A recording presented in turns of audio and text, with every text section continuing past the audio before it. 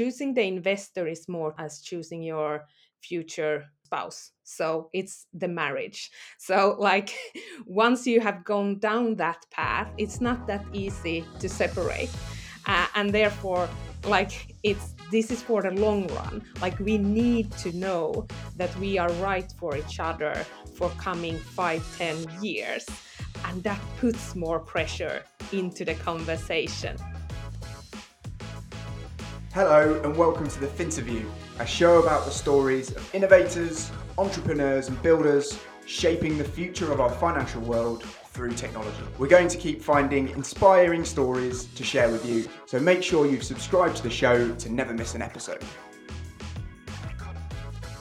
Hi everyone, this is your host Amal Kotak of the Finterview podcast, sponsored by the Fintech Foundation and Integrated Finance. Today I have a very special guest with me, one half of the dynamic duo of co-female-led CEOs of Enfuce, Denise Jonhasson. Denise, welcome to the podcast. Thank you for having me. I'm excited for the chat. Before we speak about the foundation and your role at Enfuce, I'd actually like to start a little bit further back. Pretty much straight from your studies, you joined the cards industry or the fintech industry. Yes. How did that happen? Because, when I left my studies, I didn't even know the fintech industry existed. How did you come across it? Well, I didn't know it directly either. So it was more kind of almost a mistake. I did not want to end up within the financial industry. But I needed something to do over the summer. And there was this one summer vacation position at the bank within their card department. I didn't know anything more about the cards than as a normal 20-year-old consumer. But that was my way into the financial industry. I had a great summer there. I was actually good at that job. I was able to execute beyond their expectations. And as I didn't have any plans for the fall, they offered me a full-time job. And I was young. I was thinking, okay, let's stay on for a while. And I still haven't left. So it became a long journey, but that was the way in by accident. Nice.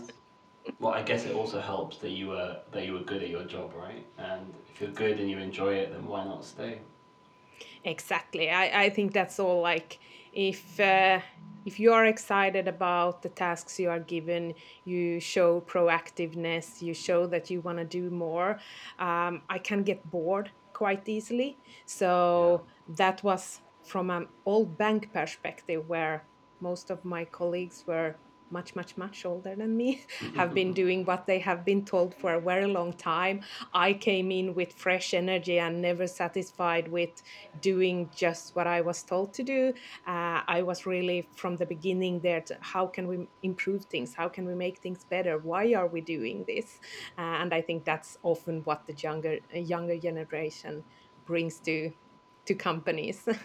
I also think when people do that, you can very easily tell that they may go on to entrepreneurship in the future because they're always looking to disrupt, to improve what they see as problems, right?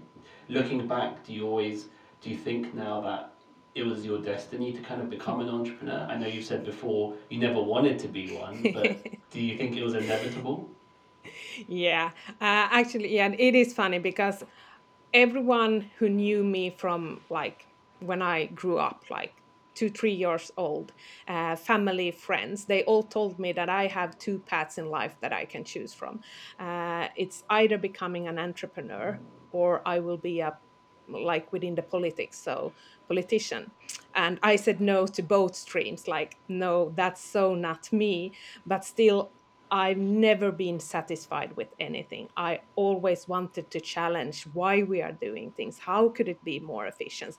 Like, you don't put baby in a corner. Like, I'm going to tell you what I'm going to do. Yeah. So, yeah, I think if I now look back, it was probably my destiny, but it took some time for me to realize what it can be, and like why fight against it when I'm actually think that I might be quite good at it. Good at it, right? Yeah, exactly. Yeah. So, if you didn't want to be a politician or an entrepreneur growing up, what did you want to be? I wanted to join the police, Oh, and wow. then I wanted to become a lawyer. And I even applied for university for law, but it turned out that you actually had to read, and like you had to spend the summer preparing for that education, and I did not have time for that in that age. Mm, So then I had to take my second option, was like, okay, but figures and numbers always been easy for me, so if I don't get into law school, let's do something around economics instead. And there I ended up due to laziness. nice. And Well, it worked out well in the end, obviously. yeah. So, then if we go back to your time at Crosskey, what were, do you think, some of the skills you learned super early on in your career that prepared you for your role today? Was there anything that really stands out, like one piece of advice from from a mentor on your early days? No, but I think what I learned really early on was stakeholder management. So, what am I doing, and who might it concern, and what do they need to do their work uh, better or faster, or like just do their work. So stakeholder management and the import, like how important it is, not only from own perspective, from individual perspective, but really from company perspective. And if you are really good at that, you can leverage that skill anywhere, in any position, in any company. And I think I realized it myself more than anyone telling it to me. But then I saw that as an opportunity. Like, if that's my edge, if that's my skill, I can utilize it, and I can be moving around in the company into the positions I wanted. Yeah, it's interesting because a lot of people, when they're early on in their career, think stakeholder management is just managing seniors and how they think and what their expectations are. But actually, I think it's as much managing your peers and your juniors as well, right? And I think all founders always say the hardest thing of running a company is managing people. But if that's one of your skills, I guess that's what you probably enjoy the most. Is that correct? Enjoy the most, but also give me most gray hair. So I'm with my fellow founders here. It is definitely the hardest thing. Like, if you could do this journey on your own with your co-founders, like you would do it, it would be so much easier. But it wouldn't bring as much fun. It wouldn't be challenging in the same ways. And if it's not challenging, you would probably be bored much sooner. So I still think that I'm good at it, and I think I have a clear role internally as well in getting alignment within the company and getting everyone to see the same goal, uh, like starting their journeys, painting the journeys towards that goal, depending from what team they are involved in the discussion. But it's still challenging. It's not that it comes like super easy and for free for me, but I like the challenge. That's great. And then, from what I read, you've done a bit of product and you've done a bit of sales in your past experience, right? And I always think people who work in product roles tend to be really good entrepreneurs because what they focus on is the client and the problem and how they solve that. But then I think if you work in sales, it gives you that thick skin that you need to be an entrepreneur. Which of those roles do you think was more important for you in terms of becoming a founder and co CEO? Good question. Never received before. And maybe it is the product side. I do see both as being numbers and business. So I don't maybe look at my past experience as you do, that was product, that was sales. It's always been around business for me. It's been around translating a business desire to what technical solutions can solve, and then putting a price on it. But I do think that the interpretation of business need to solution gives me then the credibility in the long run. Why am I allowed to have a voice in this conversation? Well, I do know what I'm talking about. So I think that's the edge into the sales conversation as well. That I was never a real salesperson. I don't think that that's my biggest strength. But why I have succeeded in landing like really big deals earlier in my career and at Enfuce is just because I know what I'm talking about. I know the other side of the table. I know what they are facing, but I also know my own side, and I can justify the solution we bring, the price we set, and the service level that we are able to provide. And that gives you credibility, and if you have credibility, you have a lot to gain. Absolutely. I mean, I always say people don't buy from companies, they buy from people, right? And if you can show 100%. credibility and if you can also show empathy to your buyer's problem, it just feels like it creates that element of authenticity and chemistry between seller and buyer, and then it becomes a you become a trusted sounding board. So, and I think that's when the sales process really adds so much more value to the buyer, and that's when they're more likely to sign with you. I 100% agree with you, and that's my only tip to any new joining our sales team, that that they really need to understand the value that they bring into the conversation, even though they are new to the company. They add that personal flavor to the conversation. They should be the ones building the trust, and they have the mandate from Enfuse perspective to build that trust. And that's like, you shouldn't take light on that role, because in the end, if you are going to get a signature on the paper, that trust needs to be there, or they won't choose us in the end, no matter how good our service is or how recognized brand it is. So always needed. Absolutely. And then, do you think those skills have made it easier for you to raise investment for Infuse? I know, you've also said a few times, when you first raised your first round, you're like, oh, that's it, we're done, raising is over. But you spend, so much more of your time raising. But do you think these skills of building credibility and authenticity and trust helps with raising investment? Today, I can say that I think so, but it wasn't obvious for me in the beginning.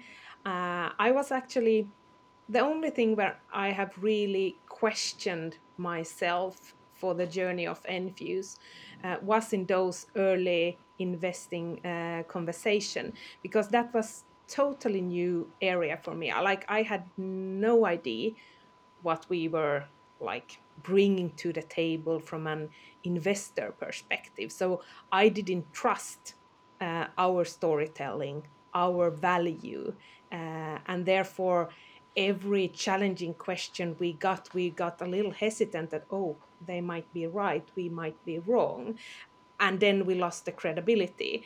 So I think the first round of investment, that was like we learned so much, but then coming out of that, when we looked back, that when we realized like what went wrong from our own perspective is that we didn't own up to our story, to our value, to what we as founders and leading the company, what we bring to the table. And then we took that learning with us and just, well, I think we were more ourselves going into the second and definitely the third round. And I would say that the third round of funding, it came like 80% of what we brought to the table and 20% of the actual technical. Like they just assume that's there. So that's when we realized that they only look for those founders that really have that edge to truly complete what they say that their mission is to complete.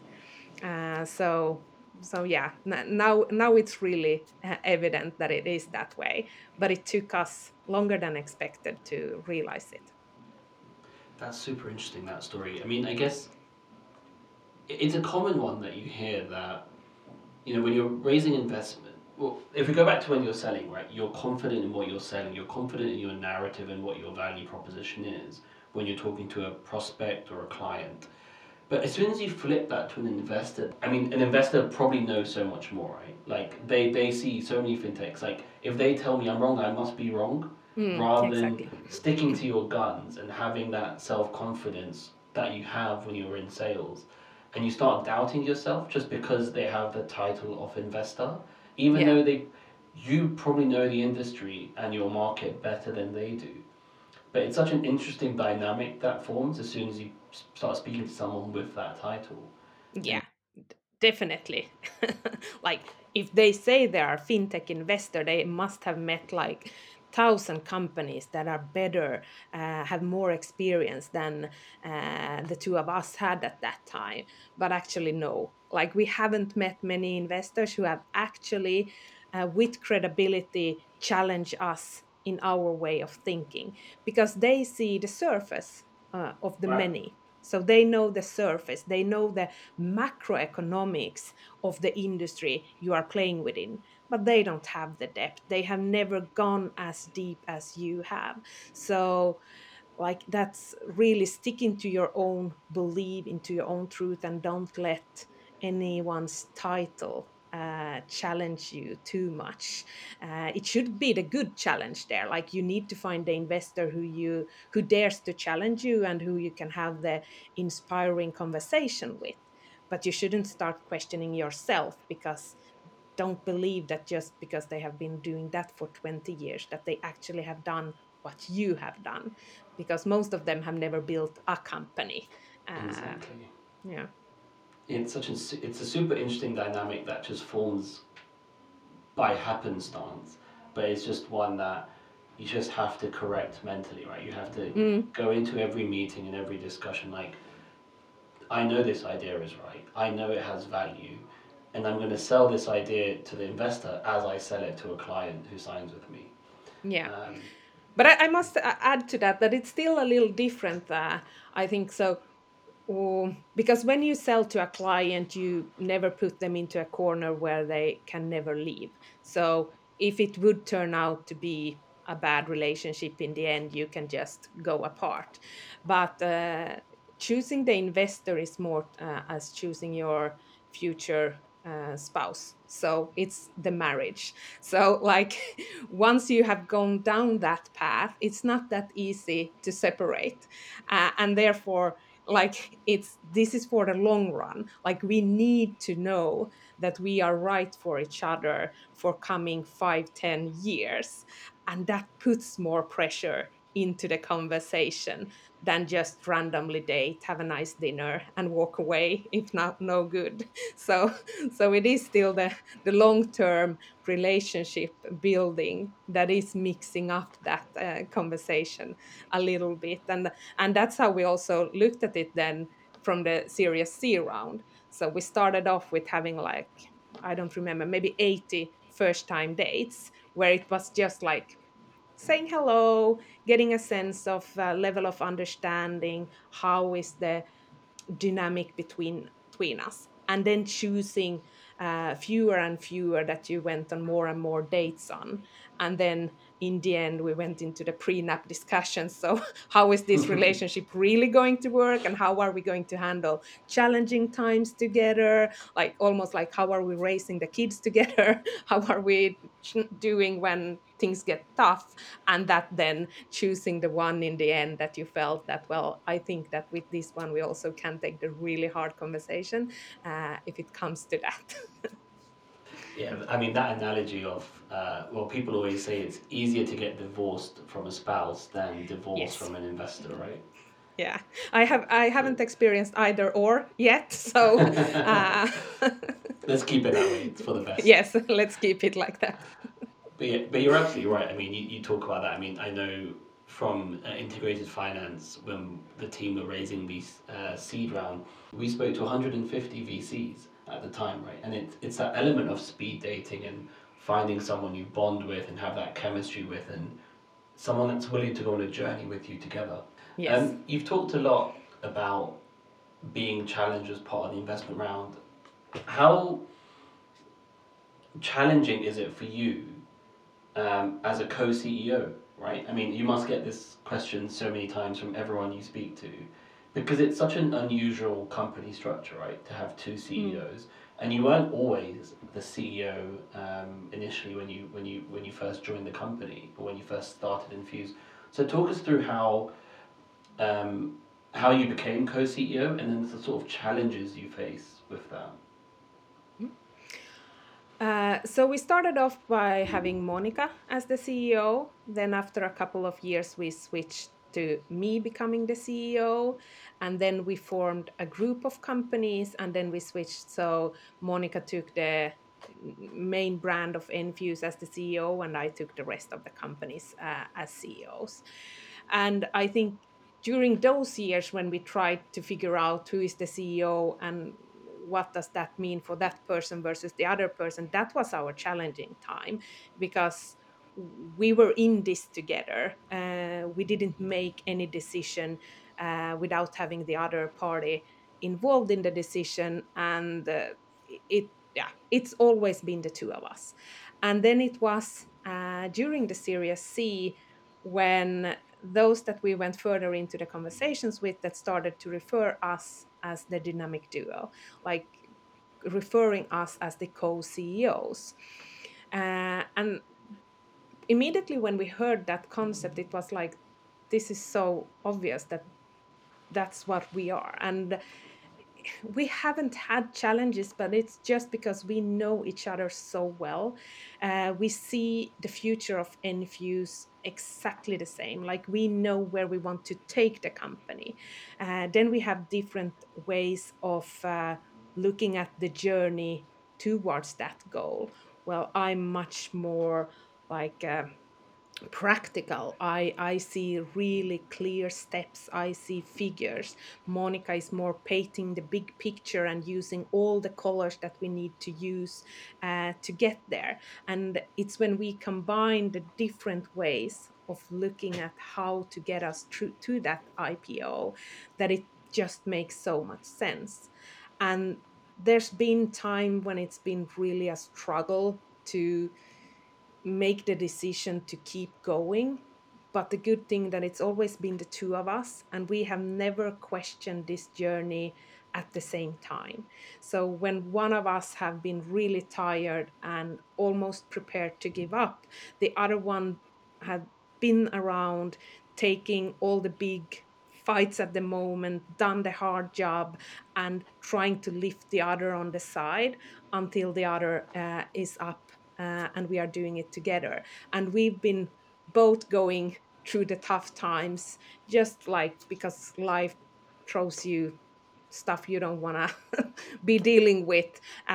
We both have families and so on. So I think that if it would have only been one of us, I don't think that Enfuse would be here because that one person would probably have given up or taking a lighter journey. So finding another destiny for the company at some point. So it's really been the blessing having the two of us.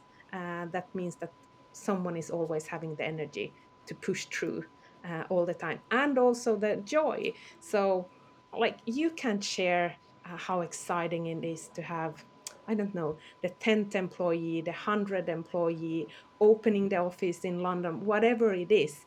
It's not the same sharing it at home with your family as it is sharing it with your co-founder, co-CEO, because it's just the two of us that knows exactly what's behind every success that we have been able to achieve.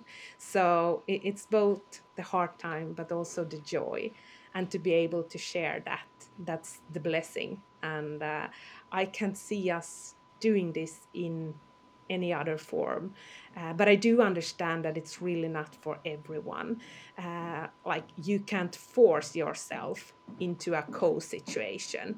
It needs to be there naturally, and then more forming the wording around it. Oh, so we are the co-CEOs, rather than having two great people with different skill sets. And by the way, the two of you are co-CEOs. No, I don't think that would work as good. And it all comes from that one phone call she made to you. Yes, it does. It's crazy how one phone call can change a life, right? Yeah, it is. And also, like, really shows that take the opportunities. You never know what will be the blessings in your lives and what will be just learnings. But if something within you tells you to make a change, to have the gut to do something new in your life, you don't know exactly in what form, at what time that chance will come. But when there is something, grab and say yes. And in the best of cases, it turns out like it did for the two of us. That's fantastic. You've obviously talked super positively about the journey with Monica and Infuse, but you've also talked about some of the challenges where you maybe were facing the abyss, either professionally as a company or personally with your own role and journey with Infuse. Talk me through some of those, say, darker moments where why you maybe considered leaving the company. Was it professionally? Was it personally? And then obviously maybe Monica was able to support you and get you through, but what kept you there? What did you have to go through internally to keep pushing? Mm. I think it's never either or, personal or business. I think your life is always a summary of everything included in life. Like, going through the first financing round, and like that was totally new for me, and I didn't understand what it would require. And I've always had high confidence and believe in myself. But as I already mentioned, talking to the investors, I wasn't myself during that journey, because I really started to question, like, my own value, and whether we actually have something unique to bring to the table. And you don't afford starting questioning yourself, because once you go down that rabbit hole, then it's an endless black hole. At the same time, like, my kids were fairly young when we started the company. They were 1 and 3. And like, the journey from 2016 to late 2018, when we started talking to investors, we were in the middle of having endless sick days at home with kids, bad. Like, if I was at home, I wasn't doing enough for Enfuce. If I was traveling, I wasn't doing enough for the family. Then starting to question my own value, and if we really bring something. That just kept me going. Is this really what I want for myself in the future? And is this the right thing to do for the kids, being away from them so much? Monica never questioned me or my value to the dynamic duo that we already back then brought to the table. And she, like, she doesn't listen to any of that bullshit. She's really like, you don't go down that rabbit hole. Like, so as soon as I had articulated what I started to feel, she just dismissed it and just put me like on the like, this is how it is. I never want to hear that bullshit again. Like, you need to get your shit together, and you are going to continue this journey together with me. And like, you tell me what you need to get back on track. And in the end, it was maybe just talking out loud about the fears of not being enough. And then she just like pulled me out of that rabbit hole. And then I was back on track. Uh, but then again, during COVID, like when that hit and when we went into the first real lockdown, then I had one kid in school, one at daycare. Suddenly, I found myself with being locked in the house with both kids, trying to manage school, daycare, saving a company. My husband had to be at the office, even though there was a lockdown, because where he worked, they just needed to be every day at office. And like you live through it, and I can't understand how I survived. But that again just became so stressful for the whole family situation. Like, did we give enough attention for the 5-year-old who just didn't understand why can't she be at daycare? And what about the 7-year-old trying to learn how to read and to write? And my patience with going through that, and then going through business meetings with partners wanting to pull out, and customers struggling with their economics, and us trying to save all the different relationship at the same time as dealing with a lot of employees who are like facing things that they never been facing before. Um, but I think that's the only time also when me and Monica had like a small dip together, because that's the only time when we ever spoke out loud that if this is what's going to kill Enfuce, then we did everything we could to save it, but we were not prepared for like a global pandemic. So then we need to be merciful to each other and see where we end up at the end of this. But we decided also, like, let's not give in too easy. So let's try to pull through and be understanding for the other party if we have to take more at home versus with the company and so on. So yeah, we did a small dip together, but again, articulating the fear of that this might be something that we can't pull out from gave us the strength to pull through. So again, it's often that you have to dare to say out loud what you are most afraid of saying out loud, because then once you have done that, it's actually not that scaring anymore, and so it's easier to overcome that fear. Absolutely. I mean, it's funny, like when you go through those periods, even I think when you're saying it out loud, you're actually thinking to yourself, actually, this isn't that hard or that bad. Like, as soon as you start vocalizing it, you're like, oh, actually, I can deal with that. Oh, I am good enough. Oh, I am strong enough. And then the validation that comes from the other side, be that Monica or whoever, it's just Yeah, a reinforcement of what your brain has already started processing. exactly. Yeah, totally agree. And I think it's so important for all people out there, be the founders or not, that when you're going through these periods, it's just understanding that talking about it is so much better than trying to contextualize it or compartmentalize it internally, right? And I'm definitely guilty about that. I've spoken about that with other people, that when I have stress at work, I'm really good at compartmentalizing, and I can go home, have a nice evening with my partner and watch a movie or whatever. But then you're never really fully present because your mind always slips into the bit you're trying to compartmentalize and the Yes. stress that you're internalizing. But then, and your partner can tell, like Monica could probably tell that something was wrong with you or Yeah. bothering you, but she was waiting for you to vocalize it. And you know, my partner's very similar in that. And sometimes they'll try and drag it out of me, like, okay, now what's the issue?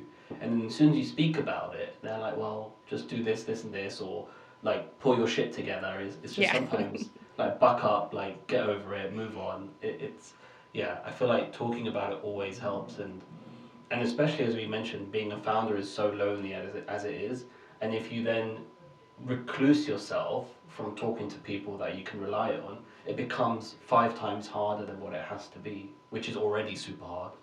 Yeah, I totally agree with that.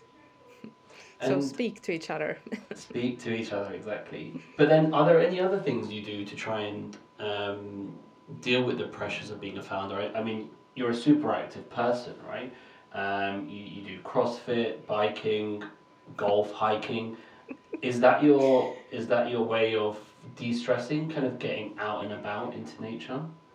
Um, yeah, I think at least that's what I'm telling myself, but I also think that it's just my personality. So I'm I'm all or I'm nothing. So if I'm just at home being lazy, then I'm just lazy. Like I get nothing done, and then at the end of that day I'm like, okay, so what value did this day bring my life? Will I remember this day when I get old? No, I don't. So therefore I really like to collect memories. Like I'm a memory junkie. So I really want to collect good memories, and I think memories is a lot about like the feeling of achievement. So that's a lot how I help my kids grow up as well, like doing stuff together that we then can be proud of, rather than just eating good at home. Why don't we go for a hike, take the food with us, and at the forest point of the road, that's when we sit down in nature and we really enjoy the meal, and we can be proud of the achievement, and then we walk back home together. And that memory of being together and doing something out in the nature, it will be so much more to carry with you than just a normal meal at home.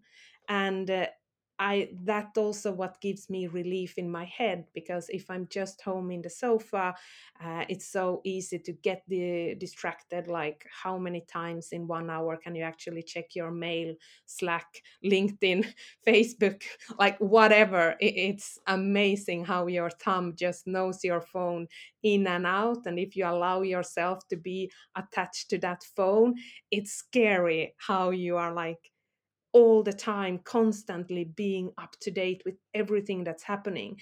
But you don't need to be there, and how you are going to survive in the long run is to detach yourself from those things happening in work life. And that's also then when you can have your brain refreshed coming back to work.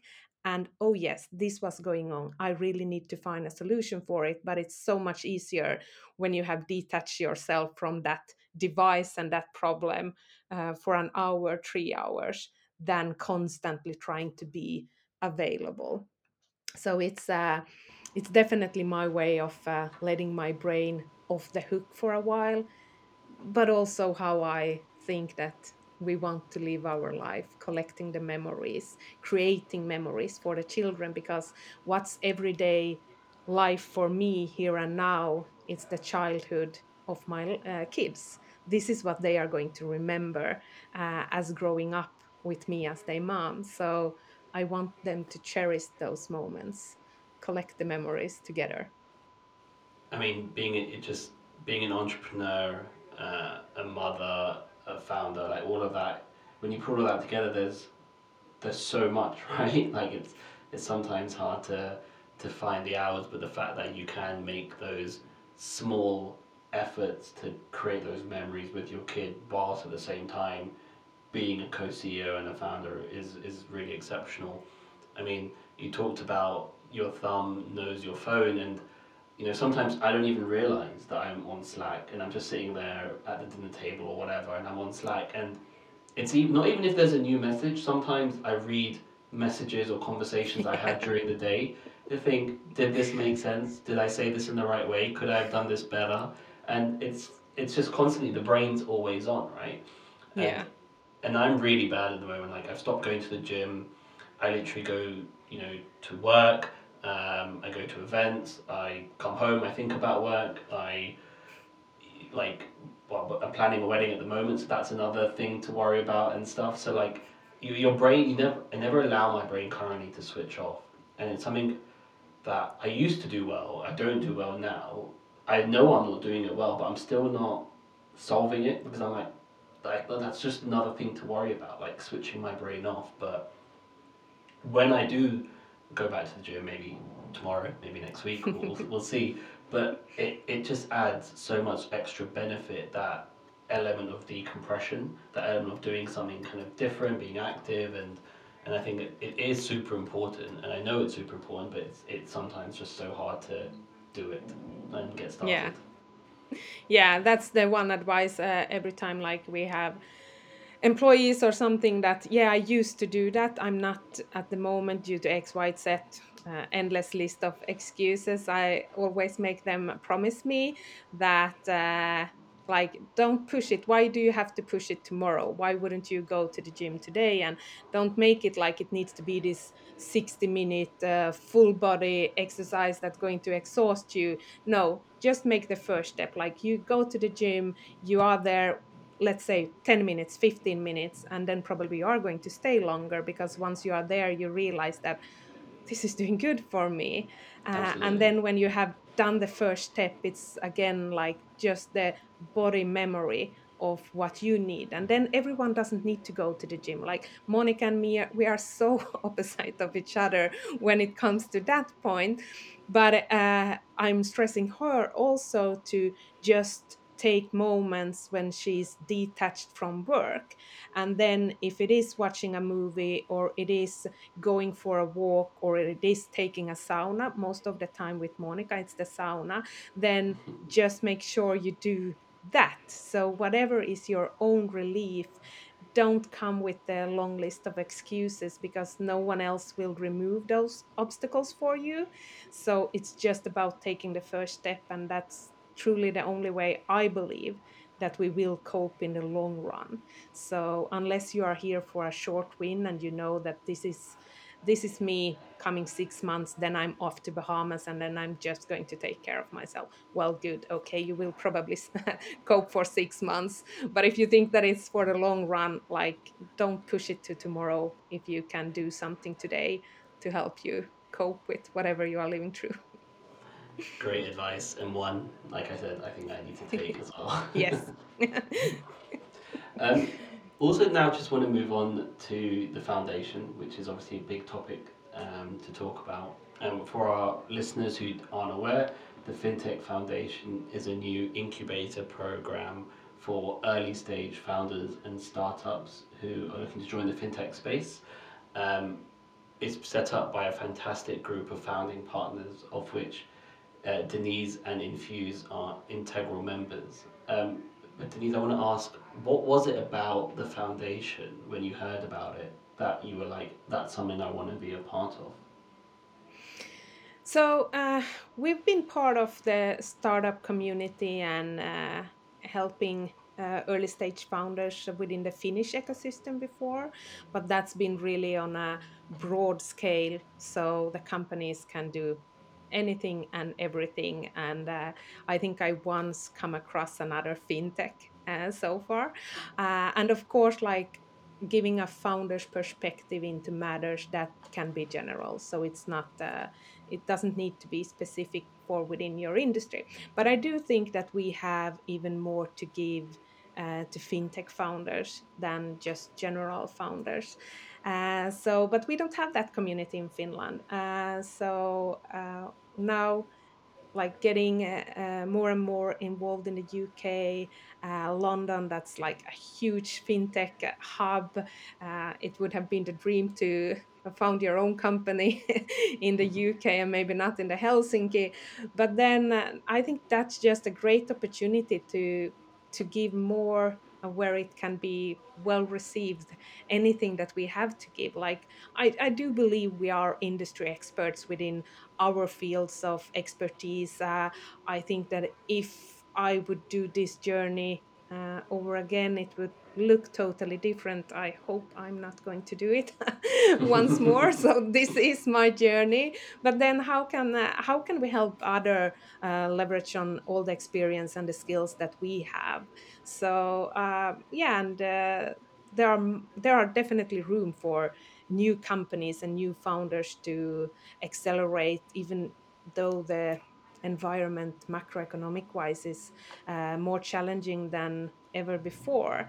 But that's just yeah, it's an I'm so much looking forward to to see what we can bring to the table and how others can leverage that, and what are the companies that is then going to accelerate off of this program. No, me too. I mean, the macroeconomic environment that you mentioned was a big reason for setting up the foundation, because I think raising investment is going to get very challenging.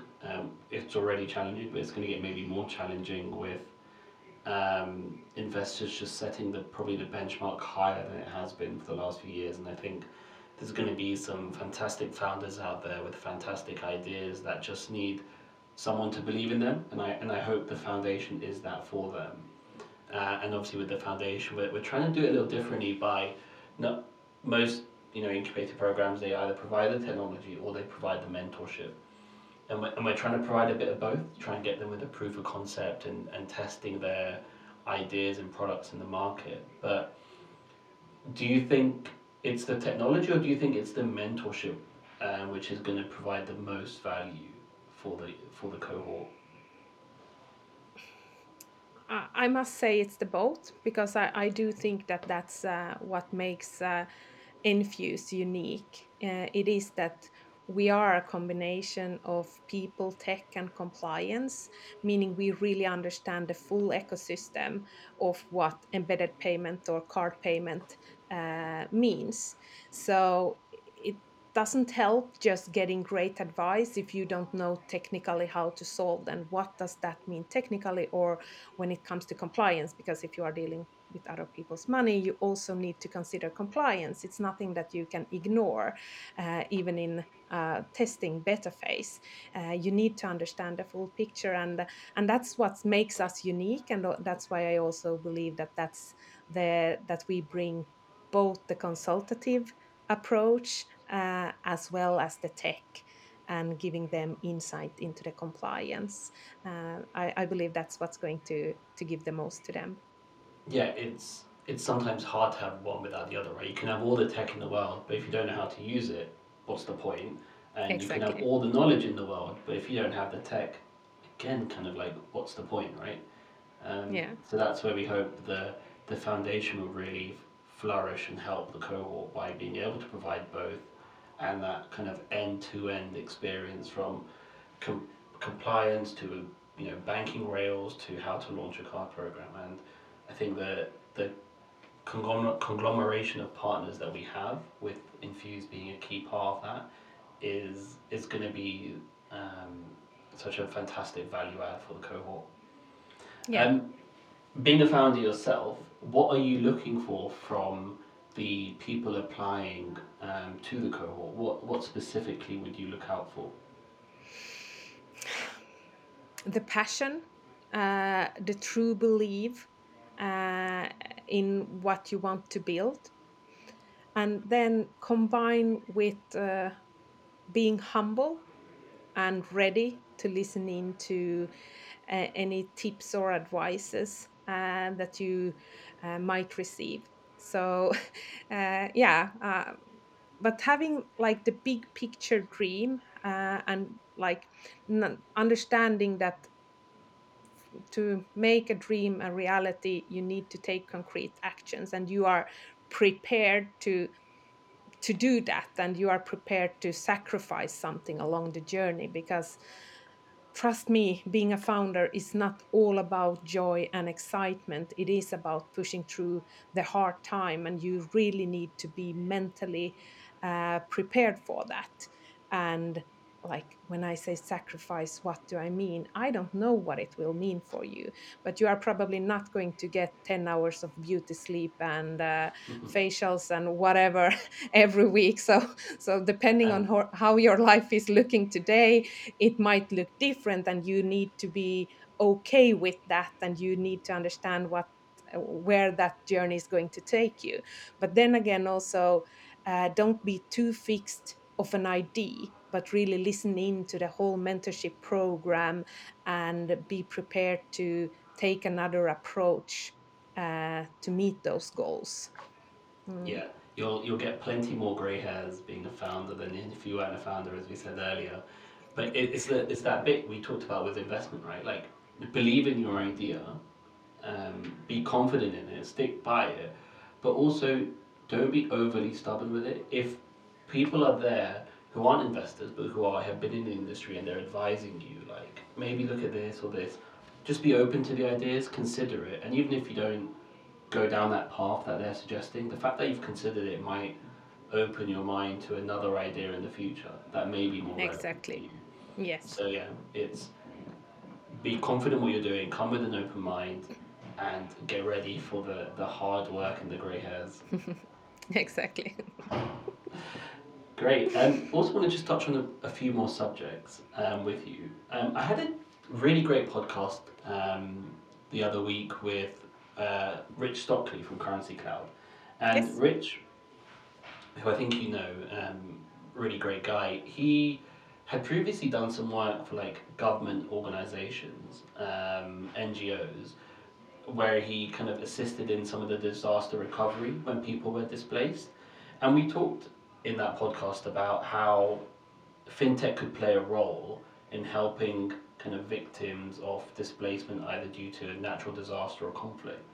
And actually, Infuse kind of have a proposition that you launched to the market not long ago, the Infuse First Aid Card. Can you talk us a little bit about how that project kind of came about and what you were looking to accomplish with it? Mm? Yes, definitely. So, the idea of the first aid card came around when we started to see the immigrants from Ukraine come across the border to Finland. Like Finland is not their first choice of country just because of how we are placed next to Russia. But even like into Finland, they started to come, and we started to look at how are we as a society embedding immigrants into the everyday life. Like up in the Nordics, you don't use cash anymore. It's card payments, it's embedded payments, it's Sweden are longer. They say that they have cashless society. We are not yet there in Finland, but we are more and more moving into that direction. But then when we get immigrants into the country, we have no ways of giving them any electronical money. So they need to stay in lines to get their allowance, like register themselves, then get some small allowance, and then they need to repeat that for as long as they stay in the country. And that just looks so terrible from the outside. Like how can we treat these people who have already suffered so much this poorly when we are a technological society and we should have all the means to help them without standing in line in the Finnish winter. Like, maybe the weather in Finland, but I can tell you it's bad and it's cold.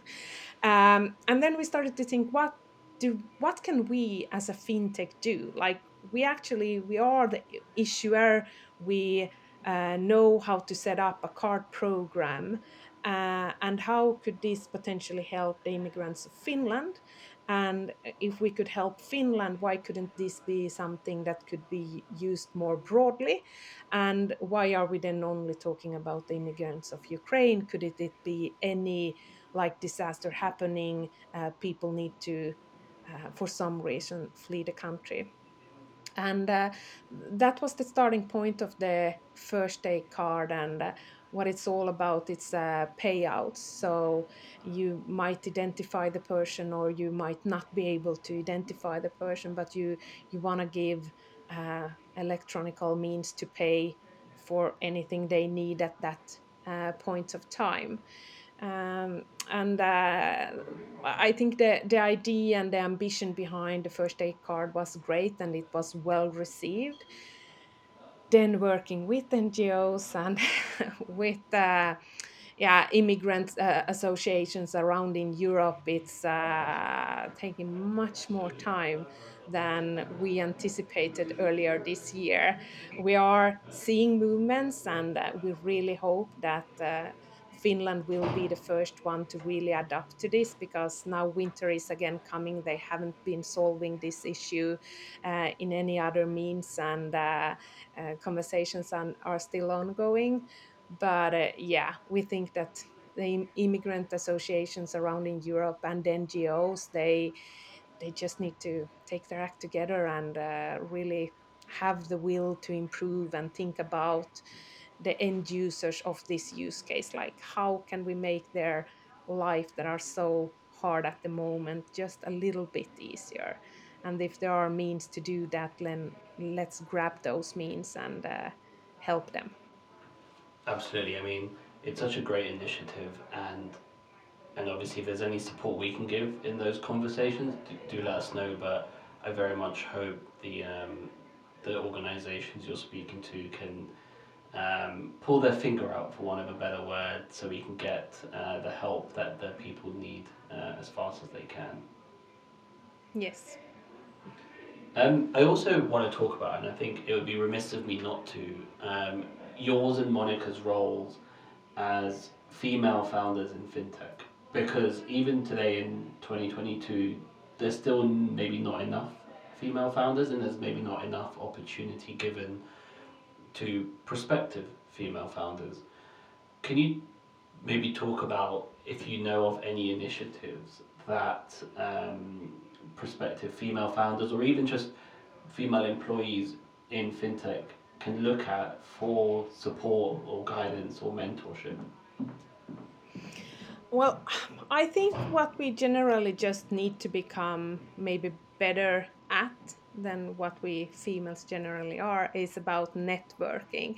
So, really taking the opportunity to network at any event. There are great female uh, initiatives out there.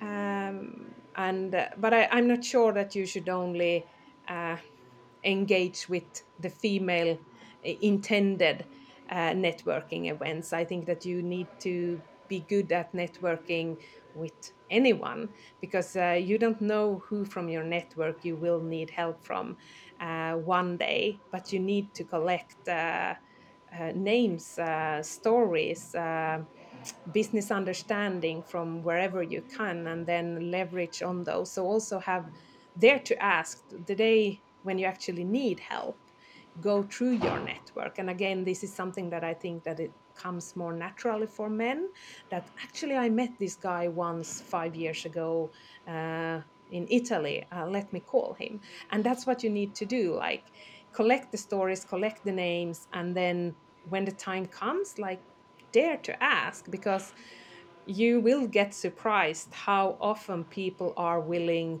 to help you when you ask for help for something. So we shouldn't Absolutely. be too stubborn, just like, no, but I'm doing this my way. I don't know anyone, or I don't want to ask help. It's hard to ask help. Shit, that. Like, it's not hard to ask help. It's asking a question. The worst you can get is a no, but hey, you tried, then you move on to the next. So I think it's mentally for the women to step up, to believe in what we do, to own our space and to own our own story, and dare to ask for help. And like, we need to push each other to do it. We need to bring up our daughters so that it comes more naturally for them, that they don't need to struggle in the future. And yeah, support anyone. Like, there are room for success stories all around Europe, globally. There is no one woman that will win and the rest will lose. And I think that's the mentality of the men, like there is enough success for everyone, and we need to adapt that as well. So whenever you see a female doing something good, like, it doesn't take a lot to put the support button on LinkedIn, or just, you go girl, great job, looking forward to follow your journey. Like, it's the small things that will push each other to achieve greatness. So don't be shy, own your space, be proactive, and always take the opportunity to cheer up fellow women uh, on their journey. Fantastic advice. The one thing I will absolutely testify to is, and I think I've said this maybe on every podcast I've done in the last few weeks, is when I entered the industry, the amount of people who are willing to provide advice or mentorship that I could ask questions to, which maybe were stupid questions when I first joined because I was naive and ignorant and new to the industry, but the amount of people who are willing to spend that time and kind of go through that stuff with me, there are so many of them, and this industry is so open in that way. So no one, man or woman, should be shy to ever ask for help or advice. There are plenty of people that are willing to give it, and absolutely, the pie is big enough, right? The success of one person doesn't mean someone else can't be successful. There is plenty of room and opportunity in this market for everyone to be successful, and everyone can do that together, right? There's so much collaboration going on in this space. Again, a topic I've discussed intensively in other shows, but it is so true. Like, there is so much collaboration, and there's so much of people who might look as competitors working together to benefit both themselves and the industry. And I think if everyone can take that mentality or bring that mentality, then everyone will benefit or continue to benefit. Yes, fully agree. Great. My last question for today, I'm now nervous to ask it because you already mentioned you never want to do it again. But if you were to become a founder again, what would you do? Do you have an idea in mind already? Yes.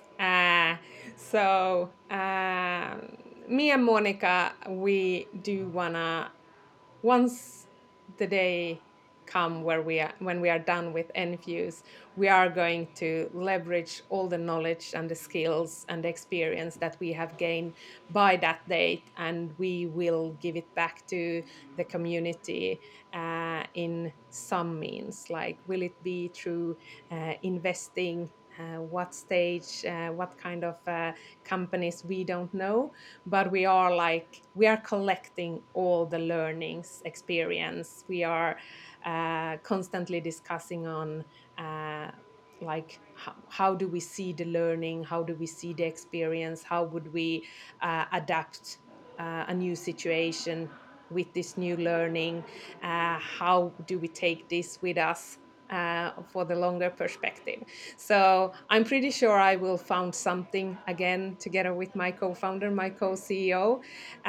Exactly what that will be in the future, I don't know, but I don't think it will be founding a tech company going from 5 employees to hundreds of employees. So it will be something else. So it will be a new experience, but of course leveraging all the skills Wow. needed.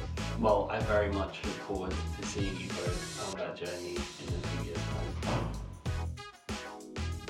Wow, what a story. We really hope you enjoyed it as much as we did. Don't forget to hit subscribe so you don't miss the next amazing episode. I'm sure you've heard about Integrated Finance's exciting FinTech Foundation Incubator, where new FinTech founders can come and get exclusive access to a core banking technology stack, business mentors, and it's backed by some of the leading FinTech partners and investors, such as MasterCard, Currency Cloud, Comply Advantage, Enfuce, 500 Global, Super Seed Ventures, Octopus Ventures, and many more. If you have an idea to shake up how financial services are done today, find out more about how to join us at incubator.integrated.finance. Take care.